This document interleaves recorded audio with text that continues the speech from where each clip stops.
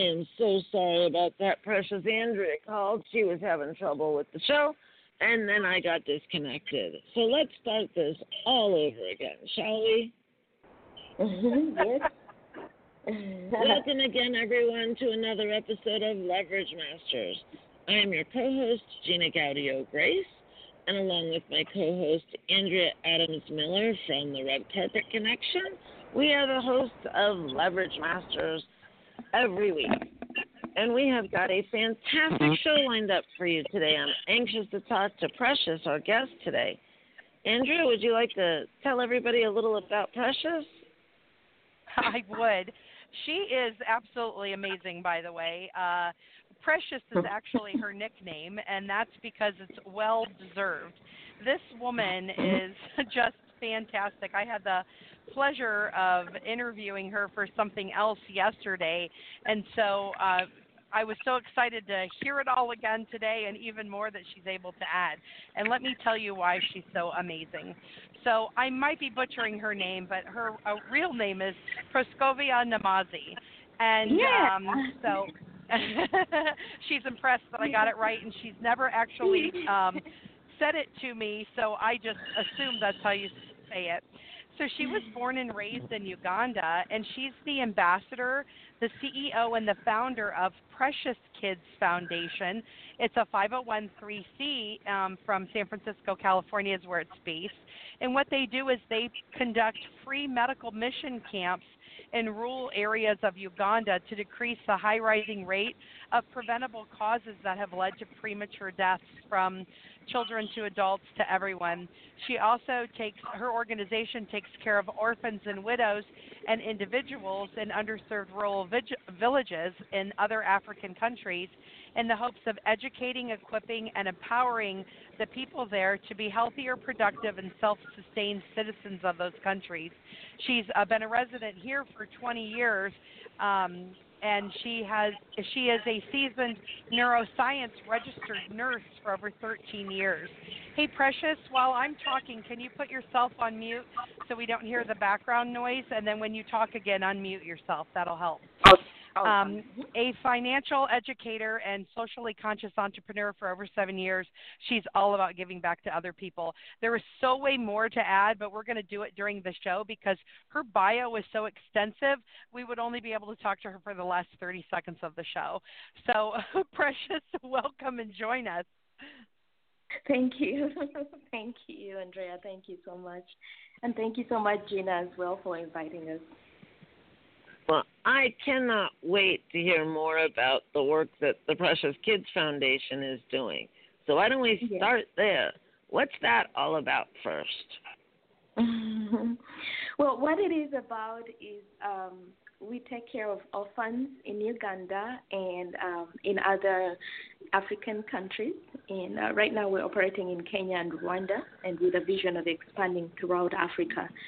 So we help them with education and daily needs, and we also take care of widows and single moms, and we go mostly in the rural areas of the country of Uganda. So the deep villages where it's not easily accessible by just anybody, that's where we go. That's where we desire to go and reach out to the people there. For the widows, we provide them with vocational training, adult literacy, so that they can be able to, do work with their own skills, and we help them develop the skills that they already have so that they can be productive in the work that they do for their families and then the community where they live. And that's for both the widows and the single mothers. I'm sure our listeners know about how difficult life can be in some of the African countries, but why don't you talk a little bit about what are the big issues that Ugandans are facing? And Precious, can you try to be a little tiny louder too, or closer to the mic? Yeah. Yes, thanks. I'm actually very soft-spoken, so that will be something I need to speak out louder. I will be very careful not to generalize it as Uganda in general, like what are the challenges all Ugandans are facing, because it's not the case. because we have some Ugandans that we have some Ugandans that are really well off, and but the work that we do is in the villages and to communities in slums and people that are in the rural villages, and so that's why I would be very careful not to generalize it as Uganda. But what we do is to, you know how they say you be the change that you want to see in the world. I've been taking care of orphans and widows for about 12 years now, actually going to 13. And in my experience, you almost get to see the same thing going on going on and on all at the same time. So, and it's actually almost a mirror. What you see in Uganda is almost a mirror of what happens all over Africa. So when you go in the villages, in the rural communities where somebody, they can almost live like $1 kind of living, cost of living for them is like maybe for $1 or $5, depending on where you go. So what we do is to go out and reach out to them and be able to provide for them things that can help them live a productive life. You know, because when you look at a human being, you don't look at which side of the track were you born on. You look at them as a human being with dignity and respect to them. So we go and reach out to them in that capacity, so that what they are lacking is what we come in and be able to help them be able to achieve. Oh, that's fantastic. And are there ways that our listeners can get involved and really make a difference? Right, yeah. Oh, multiple ways. Well, we take medical mission teams to Uganda. So what we do is we take volunteers from the U.S. and we go to Uganda. And those volunteers can be medical, doctors, nurses, or other medical professionals. Or we take non-medical, so friends who are entrepreneurs or coaches, or friends who have skills that they can train the communities that we go to, because what we desire is self-sustainability.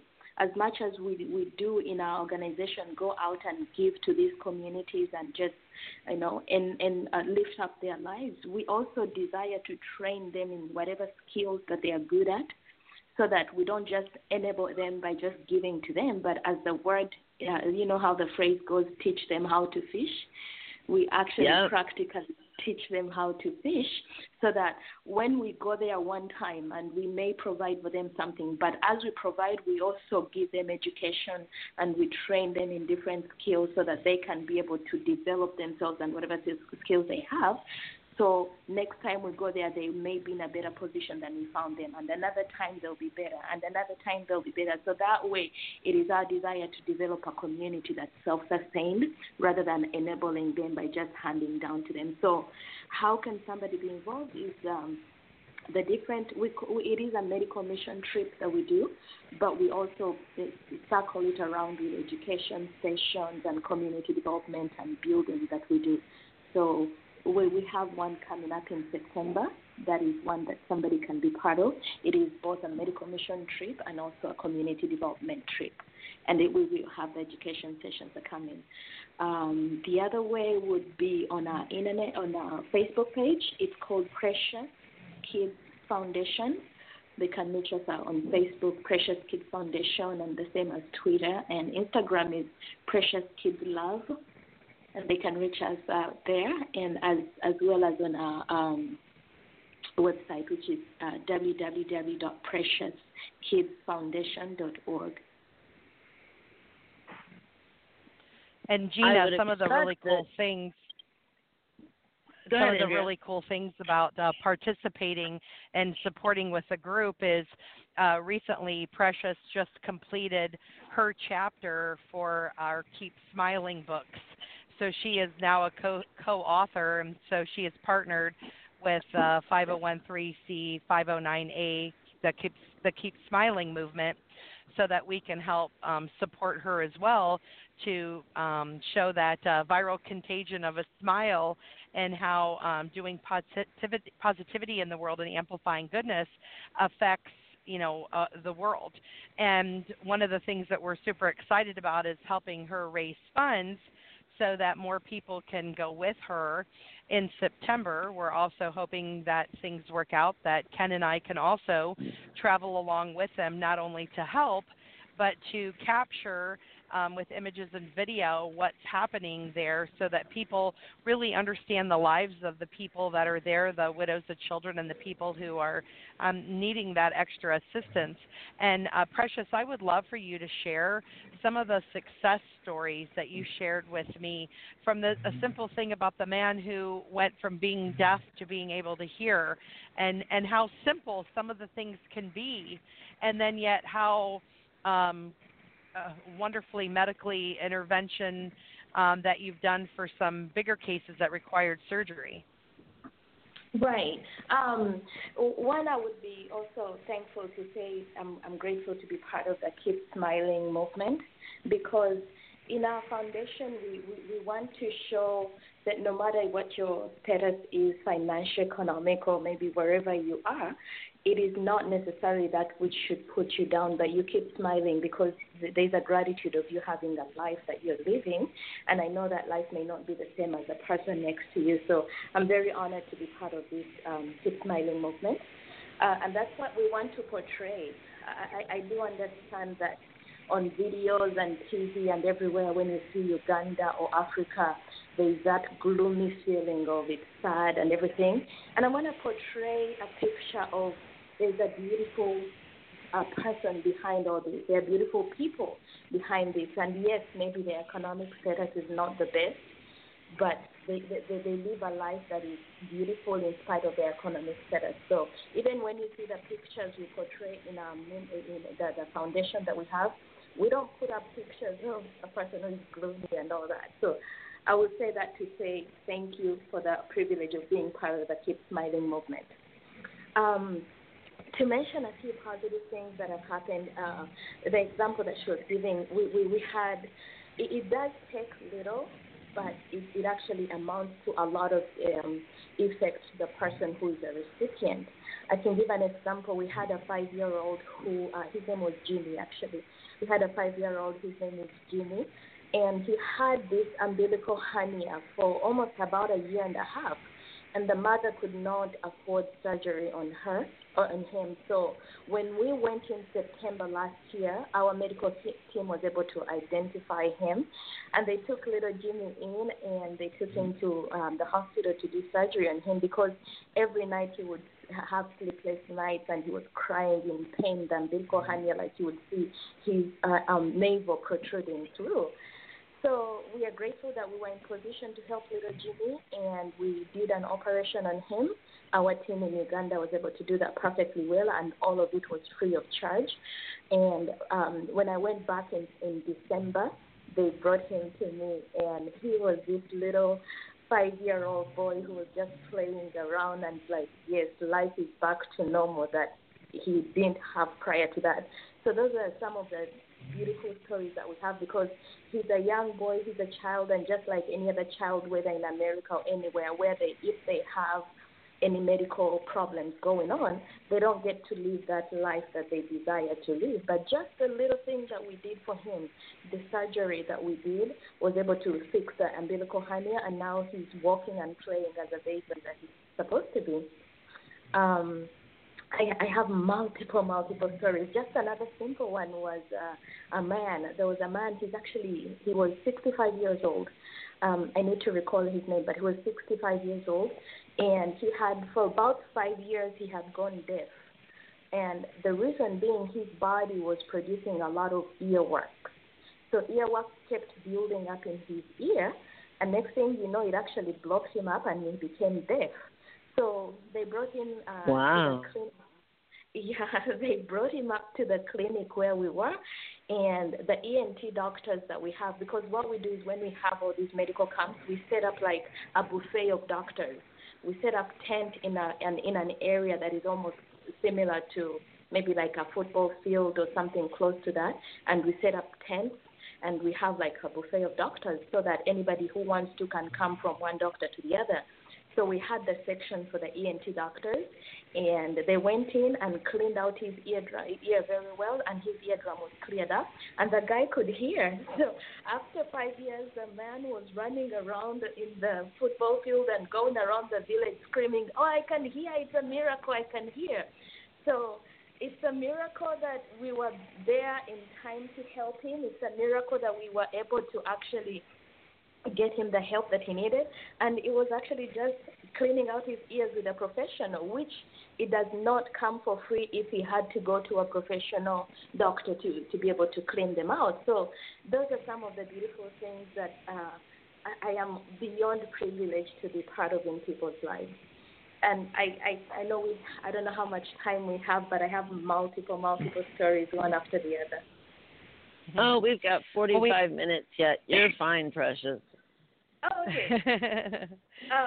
And well, Precious, I'm going to interrupt a second to say I'm really glad that you mentioned that about people being happy, because one of the things that I have noticed in traveling around the world with Ken as we've been taking pictures of different people in communities. Now, mind you, while we've been taking pictures of people for books who are influencers, celebrities, entrepreneurs, athletes and so forth, and first responders, policemen, veterans, cancer survivors, we're really taking pictures of people who help amplify goodness and are part of organizations or businesses that want to show people how the more that you give back and how you create smiles helps shift the world into positivity, which results in peace, love, and acceptance.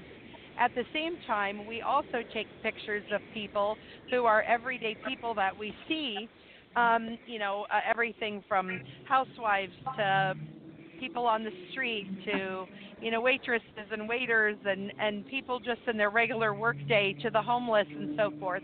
And we don't always publish their pictures because we're doing it out of respect. And sometimes we do. It depends on the situation. We want to make sure it's done with love and not because we're like showcasing them or taking advantage of them. But what we often find and what makes us really excited is even when we come across people who might be in a situation where some people in society might deem them as being in poverty, and financially they are statistically in the poverty range, it doesn't mean that they're not happy people. We have found that sometimes the people are happier. And I'm going to tell a little personal story. When I encouraged my husband to leave his job, 30 years ago, or 25 years ago, and do his own thing. So we totally gave up his income. And then within 2 years, I left law enforcement and gave up my income. And now we already had a house and we already had vehicles and so forth. But we gave up those extra perks and things and did away with things like we took away cable and took away all that other stuff. And we realized in that moment we're probably the happiest that we've ever been, because we were more about what we had and being in the moment than trying to achieve and have more. And that's when really we were happiest. And that's not to say you can't be really happy and have money too. I'm totally totally support being really financially wealthy and helping people be really on their top game. But at the same time, money doesn't have to equal happiness or take away happiness. You can choose to be happy wherever you are. And so I really love that Precious brought that out, that there's really ridiculously happy people. And Precious, when you shared your story that you didn't even know that you were poor at one time, you were already just happy because your family was so awesome, Yeah, exactly. and that's why part of my great desire of doing, I call them medical missions because we have the background of medical camps when we go, but the teams and the volunteers that we take there, we do a lot more than just medical. So that's why we take both medical and non-medical. But part of my desire to take volunteers from here to physically go to Uganda, because I might as well be, nah, just give me the money and then we just go. But I desire to take people on ground to get to see, so that you really get to touch a person and be with a person and get to know that, oh, wow, you live with maybe $1 or $5 income and you are this happy and contented with what you have. And it doesn't matter that that is the life that you're living, but it's actually an attitude behind it. So, and it doesn't mean that we don't find some who would feel, oh, I'm poor and all that. But that's part of the training that we train them when we go there, and we be like, yeah, maybe life gave you lemons. Can we make lemonade out of that? Make sure we make it pink lemonade. Can we make it pink lemonade or something, so that training also elevates their lives, instead of just feeling, oh, I'm poor, therefore please give me. Because we do find such who come in with that I want to say mentality, but we train them and we teach them, and next thing when they turn around, they're like, oh, we are glad you actually opened up our eyes, that it's not only because we're in a poverty level, but it's the attitude behind it, and that eventually elevates them as human beings, so that when we add on to what we're doing and the medical help that they physically need, or maybe any vocational training that we help them with, that there is a background that they gain in the trainings that we give them afterwards that help them elevate them as a whole person. So it is an attitude of it, not necessarily because we do know many people who are rich even here, that they're miserable, that they're not happy. So it is a combination of many things that we do within our foundation to help a whole person. I love that. And I also love that, because when I first thought about, because it's called Precious Kids Foundation, I when you first were telling me about everything when I met you several months ago, I knew that you were helping adults too. And at first I thought, oh, I loved that automatically, but I thought, oh, I wonder how that works within your mission. But I think I answered that question for myself, and then please correct me or add to whatever my thought is. My theory was this. If you guys don't go into the villages and also address the issues that you can address for the adults, then you are actually minimizing the village that it takes to raise a child. Right. And so that phrase, it takes a village to raise a child, literally is being true, especially in another country and here in the United States. Because if we don't help the adults learn how to take care of themselves and have them be in the best state of mind and the best health, then how can they help take care of the children that are around them, whether they belong to them or they're someone else's child that they're help supporting? Oh, you nailed it. It is not, we cannot look at life as an individual. We look at it collectively. The success of one family, one individual, comes from so many other people around them. It could even be somebody within your neighborhood that just helps your child in one way or the other, or educates your child, or gives them, as they pass by, they give them some pointers in life, or maybe corrects them. We like to say, it takes a village to raise a child. So as an organization, we have that in mind, so that we do not just go and say, we're only focusing on the children and the kids and everything, because in order to successfully raise that child as an organization, in order to help them be able to raise it, if it's a single mom or maybe a widow, in order to help them, we need to surround them with a community and environment that is also conducive to their productivity. So that's why when we go out, we don't just focus. Yes, our foundation, like I want to say our base, our background, me as the founder, my passion is 102% with kids. Like, you put kids around me, we are good to go. But I also recognize that in order for that child to grow up all around circle fully, it does take more than just us. It will take the neighbor next door. It will take the community around them. It will take the teachers, the person they meet at the well, the person they get to meet along when they're walking, maybe in the farm or any other place. It would take that. So for us to go out and help develop the entire community would actually benefit the children that we're also working with. So, and also just because we know that technically speaking, when you want to help somebody, you literally look at the whole picture, not okay, I'm going to give you tuition and we're good to go by. No, it takes a lot more to bring out productivity in a person so that when you reach maybe 5 years, 10 years down the road, the entire person and everything that matters to that person is actually growing together with them, not just maybe tuition or vocational training, but everything all around. So I'm glad you nailed it when you say it, because it is true. It really does take a village to raise a child. Personally, I'm an example of that. My mother was a single mom, is a single mom, is now I'm grown up. But my mother, we grew up from a single motherhood family. My dad was there, but he lived somewhere else, and right now, unfortunately, he's passed. But the beauty of it was, I do see, when I look backwards, I see that our growth, if I may specifically say myself, my growth, and of course my siblings, I have other siblings, we were a product of the neighbors and the people we ended up calling an auntie or an uncle who came around. Like, we would have somebody who would say, oh, come and watch TV at my home, because we didn't have a TV growing up. Or come watch TV. Oh, we are celebrating. Come and have a meal together with us. Or, our community that was able, different people that came in our life or in my life to be able to raise me to be the person that I am. So that also contributes to me even knowing that, no, it's not an individual effort, but it takes all the community to raise a productive person. How old were you when you came to the United States? I came in 20 years ago as of June 13th, June 14th. As of June 14th, I came in 99. So was I 17? Because right now I'm 41. Okay. Yeah. So right now I'm 40. Wait. And did you come by yourself, or did your whole family come? No, I came with my sister. I did come in with my sister. And does your sister work within the organization as well, or is she off doing her own thing? Oh, no, she actually is. Well, she's not, because the foundation, we operate here in the U.S., but then the actual work and the recipients are in Uganda.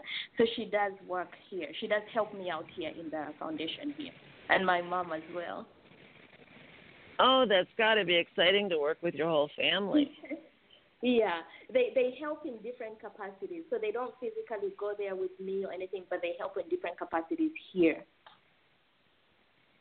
That's fantastic. My mom, sometimes when I'm traveling, my mom is like, okay, I'm going to send you some few dollars so that you can go have something with you when you're going. So it's beautiful. It's beautiful. And my mom, of course, as you may as well know, some of this is like an individual purpose or calling upon your life. So it does take your family to actually believe in you and then get on board as well. My sister, she's like always praying for me for protection on different things, where she calls me and advises me on different things that we could be doing to help out more with the kids. And so it's one of those things that have been a blessing, because they came on board in a sense that, not like they're board members, but they came on board to know that this is a calling and the vision and purpose that I have in my life, and then they have been supportive of that ever since then.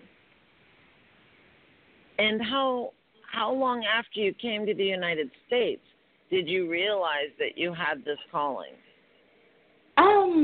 So realizing that I had the calling, it has been on even before I came, because even when I was still back in Uganda, I used to do, I used to gather kids around me, and for some reason I would be drawn to kids that are in underprivileged circumstances and that don't have enough. So I would pull kids around me, and maybe would have like a you would call it like a dinner or something, like would cook our own little foods in the soil, Or the other thing would be, I remember my mom one day, I think I was either 10 years old or around that, and she had bought me a pair of shoes. And so one of the kids that we went to school with did not have a shoe. So I took one of the shoes out and just to share with her and just, let each of us have something. When I went back home, my mom was like, what did you do now? Where are those shoes? Where are the shoes that I bought you? So I almost want to say it was not like it had been going on even before I came to the U.S., but maybe at that time, of course, I was younger and did not do like work towards it in the sense of being actively working towards it.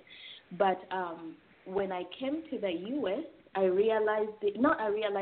what I did was I started working. Of course, I went to nursing school here, and I graduated in 2005.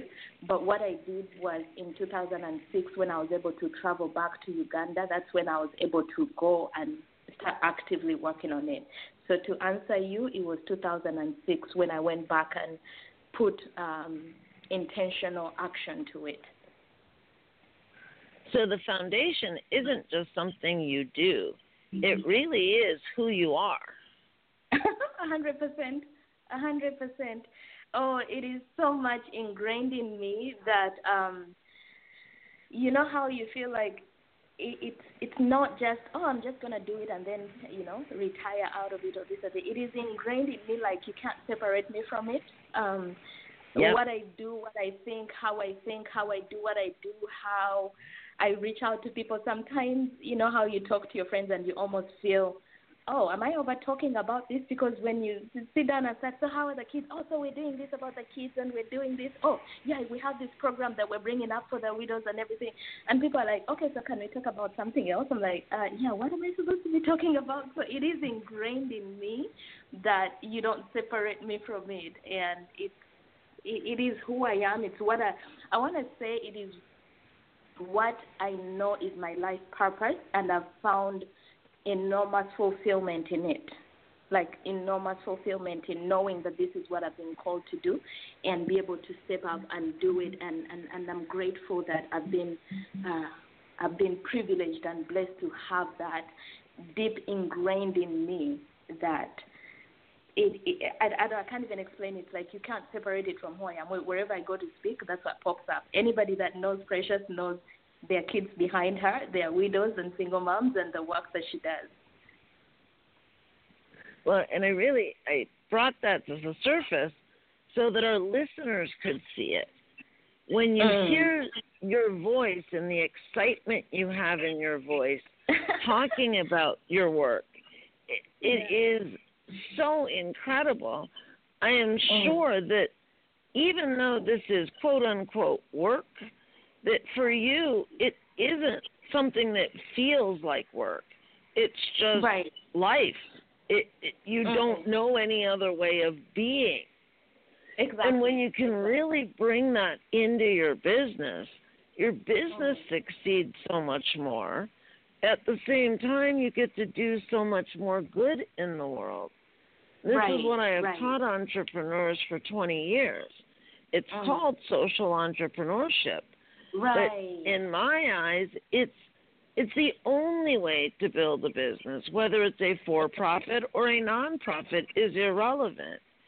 If you can find your purpose and build the business around your purpose so that your business is achieving your purpose, allowing you to be and live your purpose, so much good comes out of it. Not just in your own life, but in the lives of all the people you touch. And your excitement almost becomes contagious at that point, doesn't it, Precious? Yes, it does. Yes, it does. There's a new, the socially conscious entrepreneur is a definition out there, but there's a new one that is called a philanthropreneur. And that is who I am. I'm a philanthropreneur 100%. Whatever I do mingles into the vision and the purpose that I have. When I go, even if it's to go, when I go teach my clients or anything, I go teach them, but then it also backs up to the work that I do in the philanthropic life that I have. So yes, you're right. When you get to do, there's a saying that once you get to do what you love, it no longer becomes work, but it becomes you get to enjoy it for life. It no longer, it ceases to become work. You don't say, I'm going to work and now I'm not working anymore. Or I am retiring and now I'm doing this. No, you get to do it with you because that is who you are. And it has been built into your entrepreneurial lifestyle, I guess, if that's how you can put it. It's a great way to put it. Too often, people who go out to start businesses, they're starting businesses with the goal of making money. And it can feel very hard and a struggle. And so often those businesses don't succeed. I want to invite our listeners to think about it in a different light. Instead of looking at what can I do in my business to make some money, look at business as what can I do to make a difference? What passion do I have within me to really make a difference in the lives of others? And design the business to do that. The money really does follow from that. I'm sure you've seen that.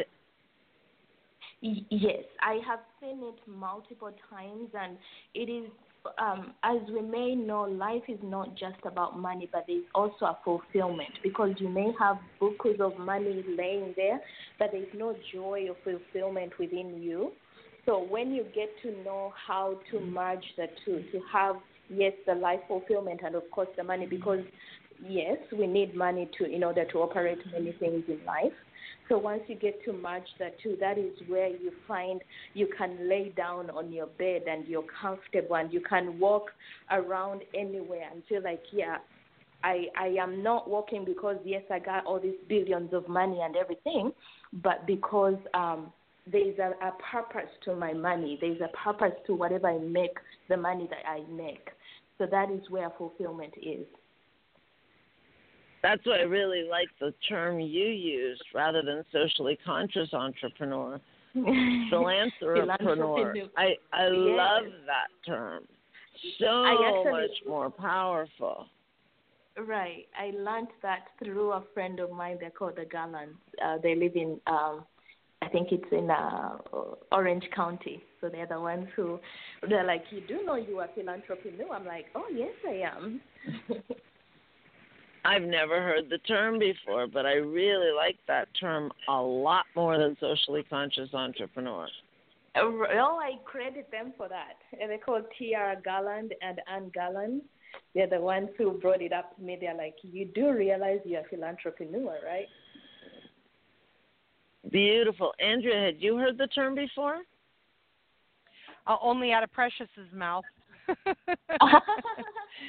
Tiara Garland is and I do.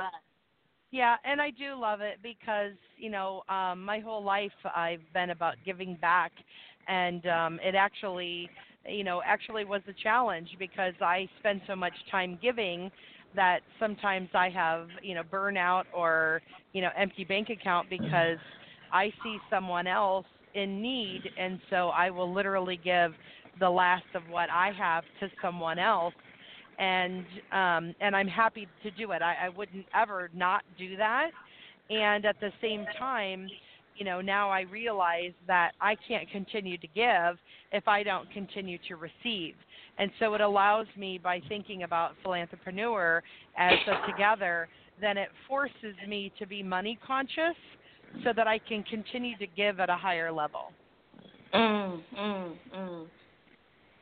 Because if I give at the detriment of self, then the giving stops. And so really, everybody always says put on your own oxygen mask, but what we don't say is what's the impact of not doing that.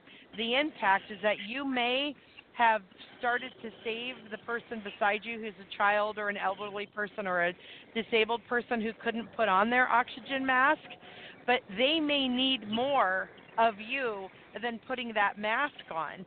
So if all you did was put their mask on and not put your mask on, you helped them survive the crashing of the plane, but you were dead and not able to pull them out so that they can continue to live once the plane was landed. Right. And when you think about the impact that way, please, Precious, go ahead. No. I was going to say, and given the heart of any person who works in the philanthropic world, we lead with our heart. We lead with our, I want to do this. Oh, let me take out all my savings and do this and everything. We do that. That's how we lead. But it also now takes some training and some understanding that for you to be more productive, you actually have to get your finances in order, so that you can then go reach out to another person. I can give an example. If maybe people are swimming and they're both drowning, you cannot get out the person who is drowning when you are drowning. So it is better when you are on safe ground. You have the life, what do you call it, the lifeboat, the life, that thing they throw out to you so that the you buoy. come out. Yeah, life buoy. Yeah. The life, something that pulls you out. You are in a better position to help the other drowning person if you yourself are on safe ground or you're holding onto that life rope that is able to help you, versus when you're both drowning. So that is one of the other things that the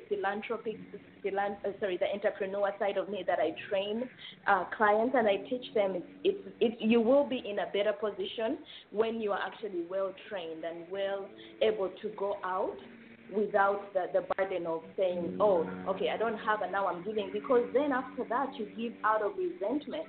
When you do that, you start giving out of resentment. You start giving out of, I can't even pay my own bills and everything. And unfortunately, that is what causes a lot of burnout in some of people that are working in the philanthropic world, because the training of knowing how to be saved first before you go out and throw out a lifeboat to somebody else. And it's not a selfish way of doing it, but it is more of helping you be able to serve better, be able to go out and serve the people that you're called to in a much better way and in a much more effective way. So you throw a lifeboat or a life, I wish I could know the word, but life rope. It's a life rope. They're life buoys, they're life savers. All of those words are correct, all of them. Right. English is my fifth language, so I get to mix some languages in my head before I bring it out. Oh, my goodness.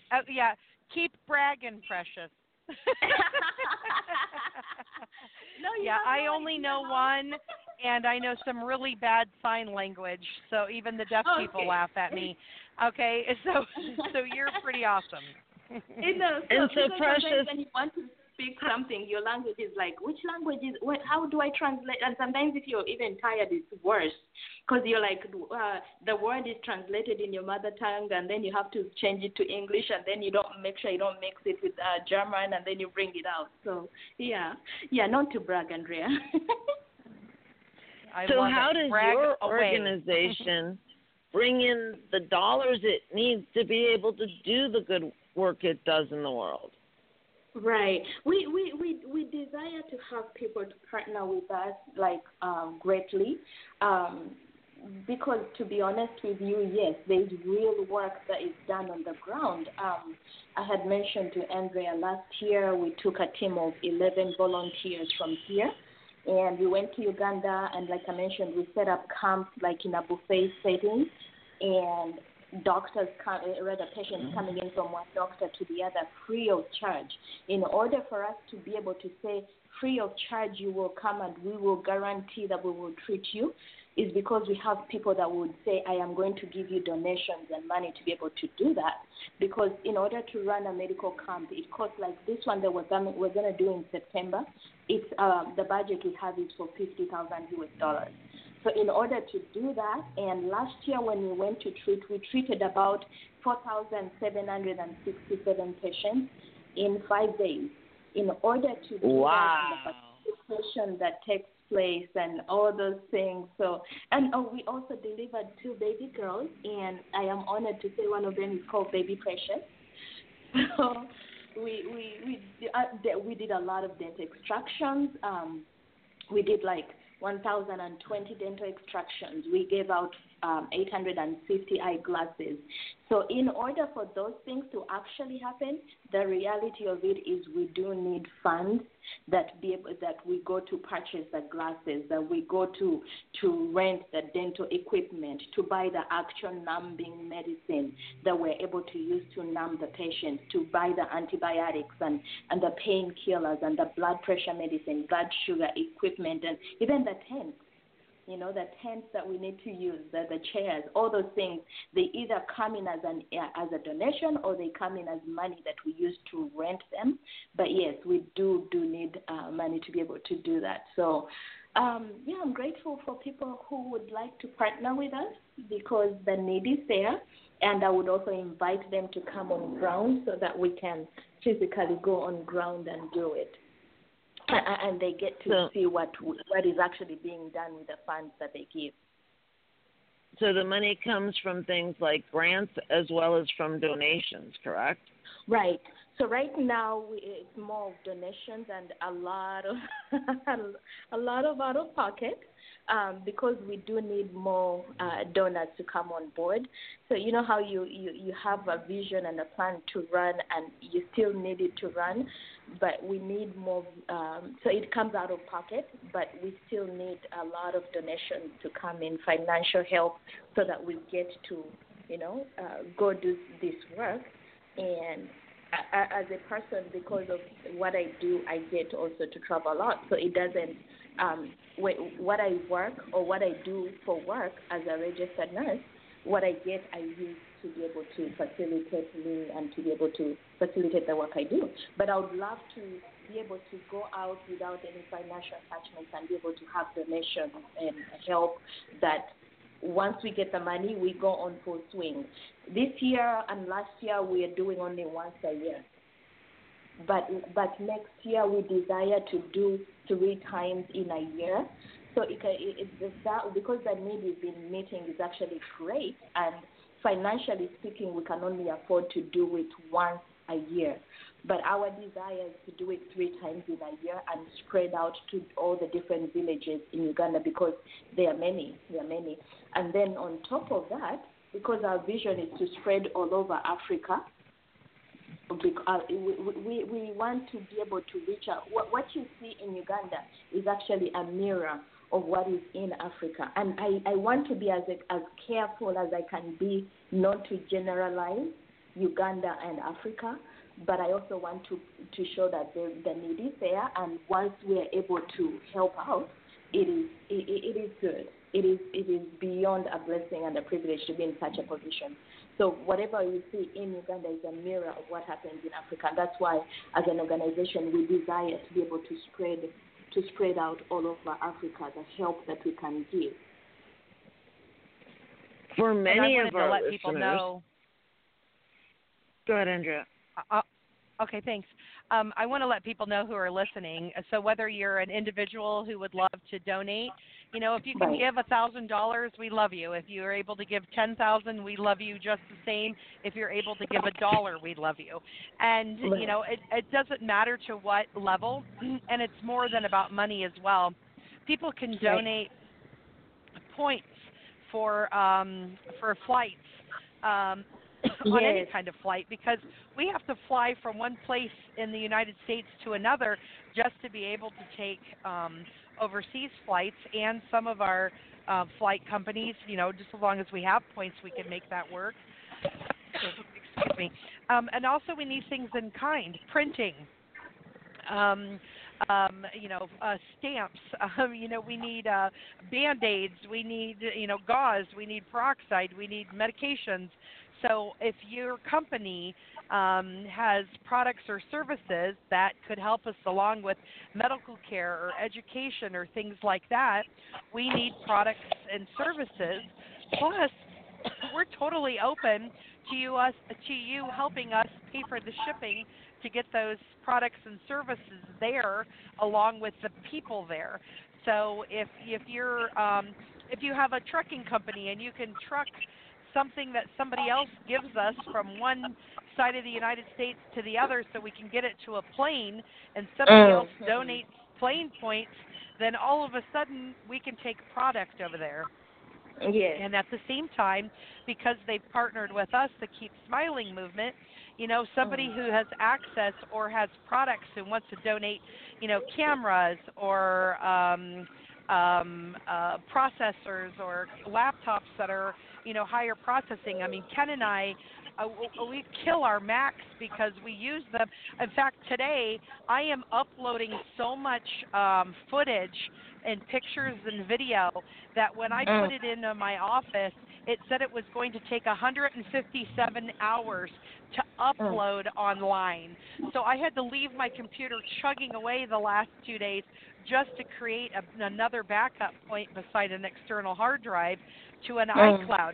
So things like iClouds and external drives and camera cards and video cameras and handheld sets and gimbals are all things that can help further this mission, because the more we can document what's happening, the more we can bring back. If you're a publishing company, if you can help us continue to publish more books, or if you're even a company who'd be willing to let us sell the books for people to donate for the books that we have for the Keep Smiling movement, even books that aren't even related to Precious, we're more than happy to give that money back towards the partnership between the Keep Smiling movement and Precious.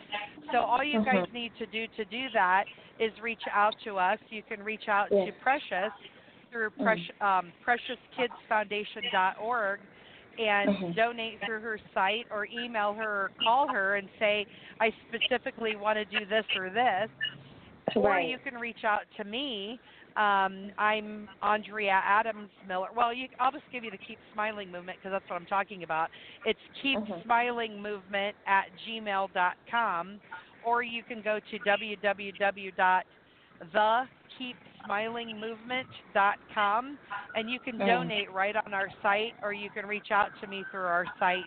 And if you earmark that you want that to be specifically towards the collaboration with the Precious Kids Foundation, you have our 100% guarantee that that's what will happen, because we're about creating and amplifying goodness in the world at a viral mission. Right now, Precious is part of 100 books that we're publishing by the end of, by August 5th. It's the founder's birthday, August 5th. We want to have 100 books in print that we're distributing to major media people so that they can read the impact of the stories of the people like Precious Kids Foundation and what they're doing and what Precious herself is doing. So that's, and if anything, if all you can do is share a post about us or share this link for people to listen, you have no idea what an impact that could be for us. So please do. Right. And what I was going to suggest is that no matter what kind of business you're in, you really want to be thinking about how you and your business can be making a difference. And ideally, you want to weave that into your marketing.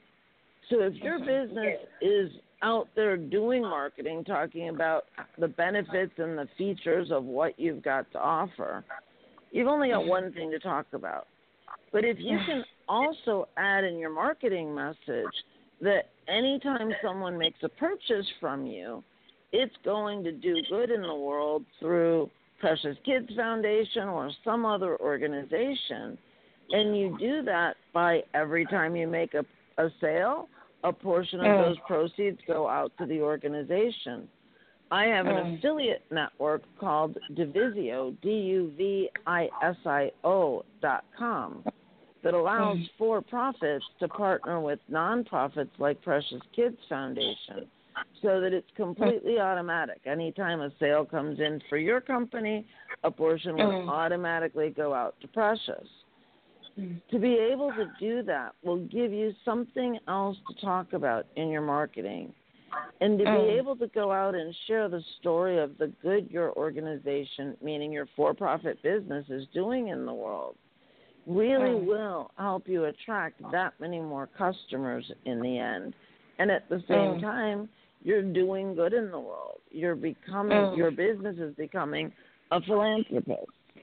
So I want to encourage our listeners to really think about how they could structure their marketing message in a way that allows them to do more good and therefore end up making that much more money still. Yeah. Great idea. And that is exactly what we then consider them to be as philanthropreneurs, because they send us to be able to go and do what we do. So they become philanthropreneurs as well. So, and the multiple ways that, because like that would be like e-commerce, the multiple ways that a person can partner with us, it's, yes, of course, being able to, when they have a product that they're selling and a portion of it comes in as for the e-commerce part of it. The other way is if people who are shopping online, then we are partners with the online community that they shop in. So they can say, I'm looking for Precious Kids Foundation or Keep Smiling Movement, and they say, this is how we can support you, because when I go and shop, it comes on. So either that business owner or a person who shops online, those are some of the other ways that they can help. Or like a business, as we mentioned, because we are 501c status, and I do know that Andrea with Keep Smiling is also 501c status.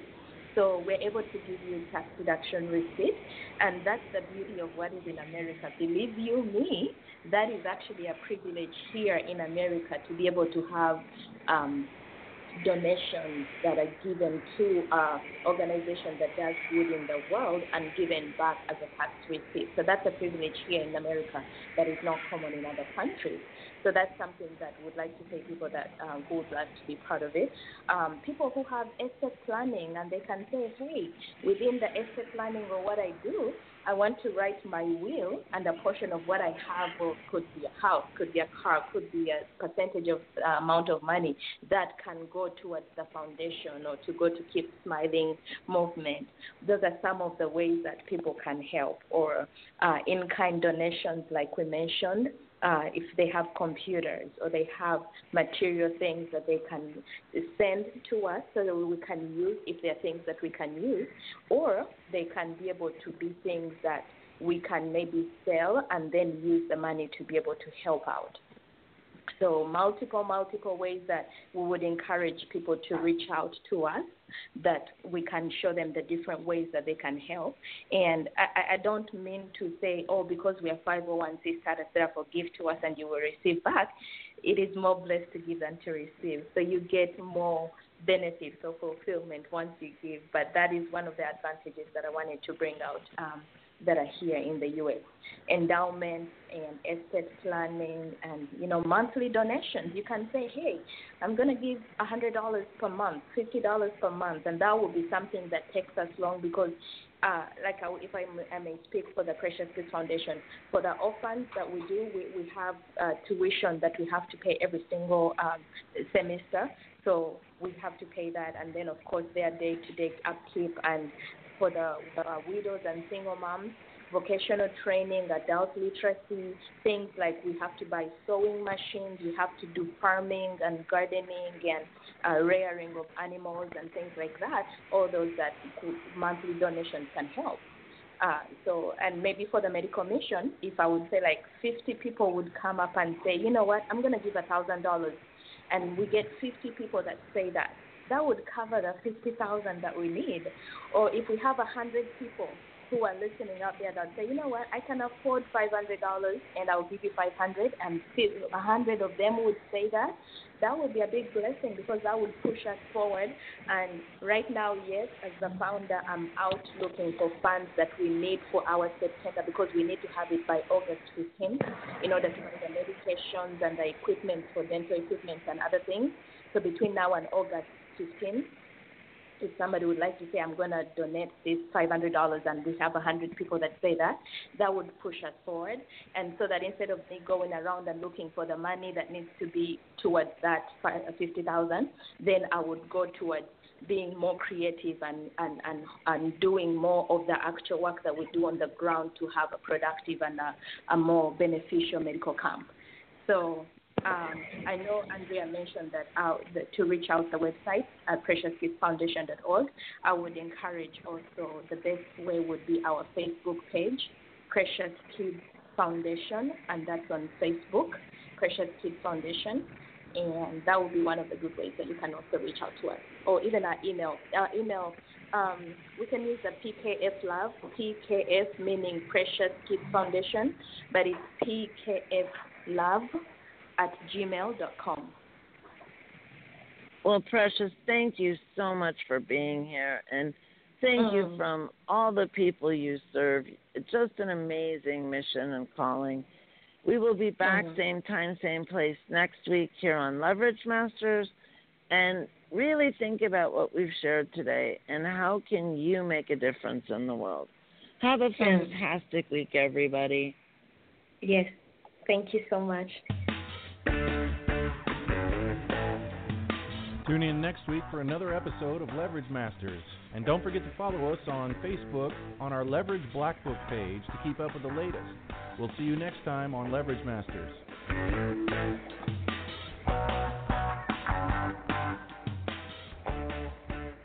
All right.